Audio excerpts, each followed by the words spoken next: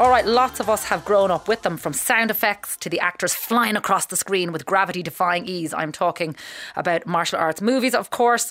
And when you think about them, like The Karate Kid, Rush Hour, Crouching Tiger, Hidden Dragon, well, our next guest has a unique insight into the whole world of martial arts, being a stunt double in movies like The Banshees of Inisherin, Cocaine Bear, to name but a few. And he is with us in studio for a chat. Stunt performer Philip Condron. What's the crack? I thought you were going to burst through the door and do a double backflip into the seat. I would have loved to, but you walked in with a cup of tea. That's it. That's most of the time on set. So you keep it for studio, you keep it for the film sets. Absolutely. And you train people in martial arts for camera as well now. That's correct, yeah. Okay, so bring us back. Where did it all start? It started as a kid. Okay. Watching tons of action movies and Jackie Chan and all those classics. And as I grew up, I started becoming a martial artist and fell in love with American Kempo. And late into my teens, then that was kind American Kempo is what? That is a style of martial arts, is it? It's an American version of Kempo. Okay.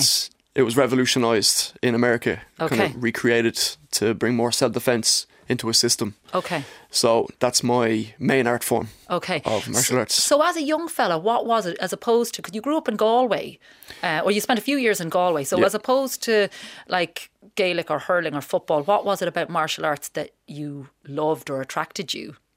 Well, it attracted me because in school I was going through a bit of bullying. Okay. So I got into martial arts there. Yeah. And when I was there, it was Shotokan.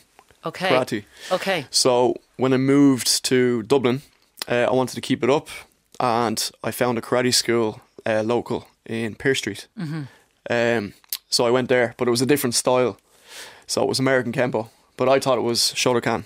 Okay. So I went in with a slightly high rank and got beaten up in a new martial art that I didn't know anything about.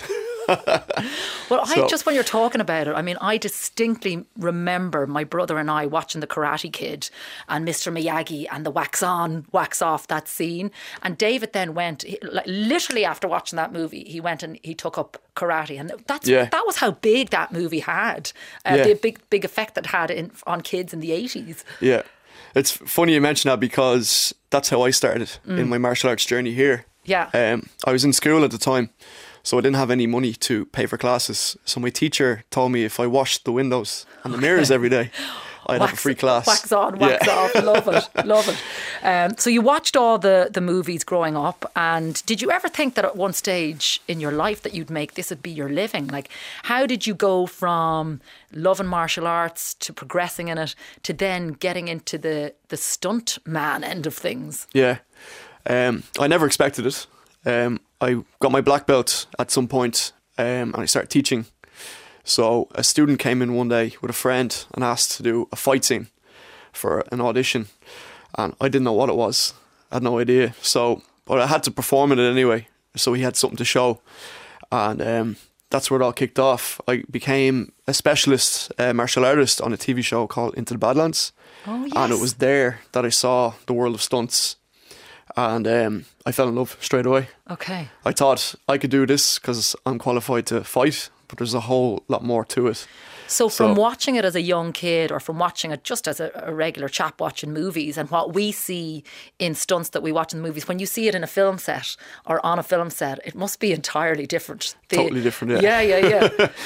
Well, just how thought out and how the choreography has to work so seamlessly. Yeah, it's very well rehearsed.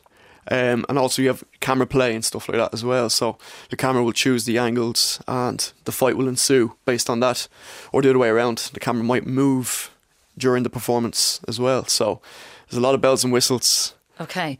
And I'd suppose for stunt men and women, they might not all go through the martial arts end of things, but it certainly would be a massive help.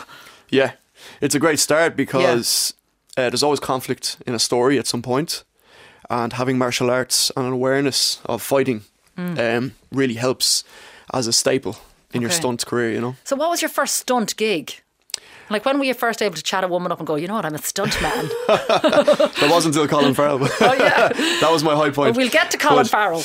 I started, I had my first job in 2018 on Quantico, and it was just a shoot-up, you know. So it didn't really count for me, but the biggest one was 2 years later, I had to do a bicycle fall for a film called The Racer. Okay. So that was that was an Irish and Belgian production.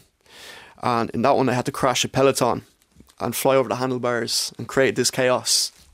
And following that, I had to do it again for an actor in one of the scenes. So that was like my first pilot stunt into the industry, you know.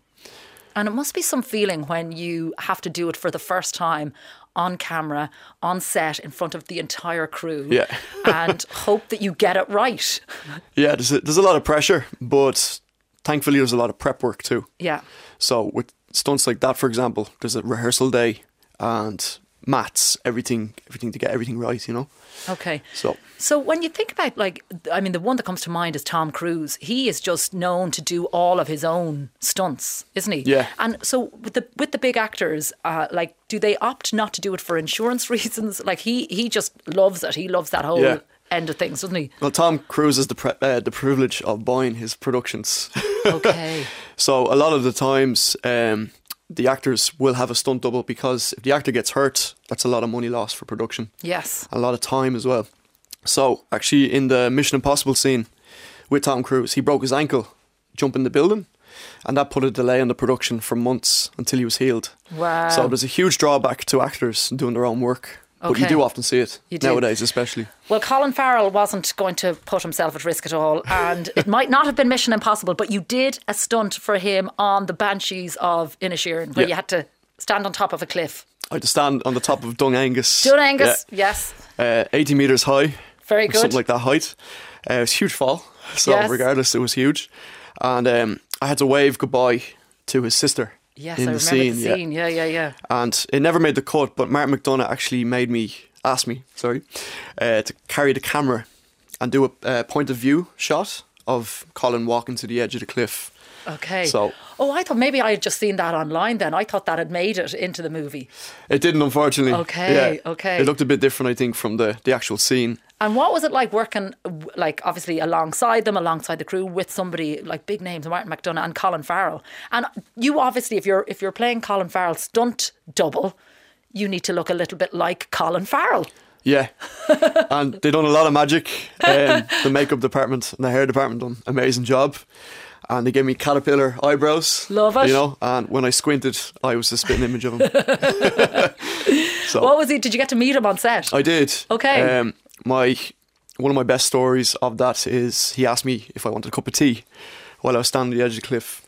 Nice. So I was a bit starstruck, but I kept professional, and I was like, no, thank you very much. Very good, very good. Tell me about your time with Jackie Chan in his training school. So you actually went out there. I mean, he is the king of stunts, the king of martial arts, and you went out and did a course out there in Beijing. Yeah, we were there for 2 weeks in his own private centre. Wow. Yeah, learning everything about the Eastern style of filmmaking, Hong Kong style, China filmmaking, everything. So it was incredible. Very surreal experience. Did you get to meet him? I didn't personally because he was busy. Yeah. But I met all of his old school stunt team, some of the new ones, and I even had to sing a song in Chinese for him. Love it. And again, going out there and learning and honing your craft with the best of the best, and then bringing it back and being able to pass on those skills here. I mean, that's incredible. Yeah, it was a great feeling. Yeah. The first 2 or 3 weeks when I went back teaching the students, it was all about Jackie Chan. Right. Story, element, action, everything, you know. But physically, when you're doing a course like that, you were there for 2 weeks, that takes a toll on the body if it's a lot of tumbles and falls, and, you know, it must be very physical. It is physically demanding. Yeah. But it wasn't as intensive. There was like break periods. There was a lot of morning training sessions. Okay. And then afterward, we'd go off and film sequences that they've given us. And they'd be showcased then in his private studio. So there was a little bit of rest in between. But nice. It was quite good, you know. So in terms of people that you've got coming into your studio now, as we know, the Irish film industry is booming. There's a lot going on. There's a lot of American productions in here at the moment. So who are you training? Who comes into you? Everybody. Everybody and anybody. The school's open to anyone who's interested. So it could be actors, could be indie filmmakers, could be people that are just interested in trying it. And then martial artists as well, that want an idea of how it feels to be in the film. Yeah. So a bit of everybody. Yeah. You know. Well, it's a good time to get in, as I said, because it is just so buoyant at the moment. And there's a lot of work out there for people. Tell me about the Cocaine Bear. That was the second-based blockbuster film that you were in as well. What was that like? That was crazy. We were in a little warehouse in Wicklow in a fake toilet. Right. And I had to fight Ice Cube's son in the scene, O'Shea Jackson. Okay. So that was a bit crazy, you know. Sometimes you'd be sitting outside the toilet waiting to go in. You'd see the walls shaking and people like, ooh, ooh, you know. So it was wild to see that, you know. Actually, give us your best stunt sound bites there. You kind of went, ooh, but give us some good ones. For example. Yes. Getting hurt, so, Okay. you know. Like it? Yeah. And then you get angry, it's like, you know. Coupled with the actions, I'm feeling it. Love it. It's all facial as well. Okay. Well, any big movies coming up now in the next couple of months? At the moment, with NDAs, no disclosures. Unfortunately, I'm tied to information. But there's a lot. I'm doing a lot of feature films as well. I'm helping the kind of indie circuit learn more about action and choreographies and stunts, because it's lacking a bit there in that realm. Okay. So a lot of that happening as well.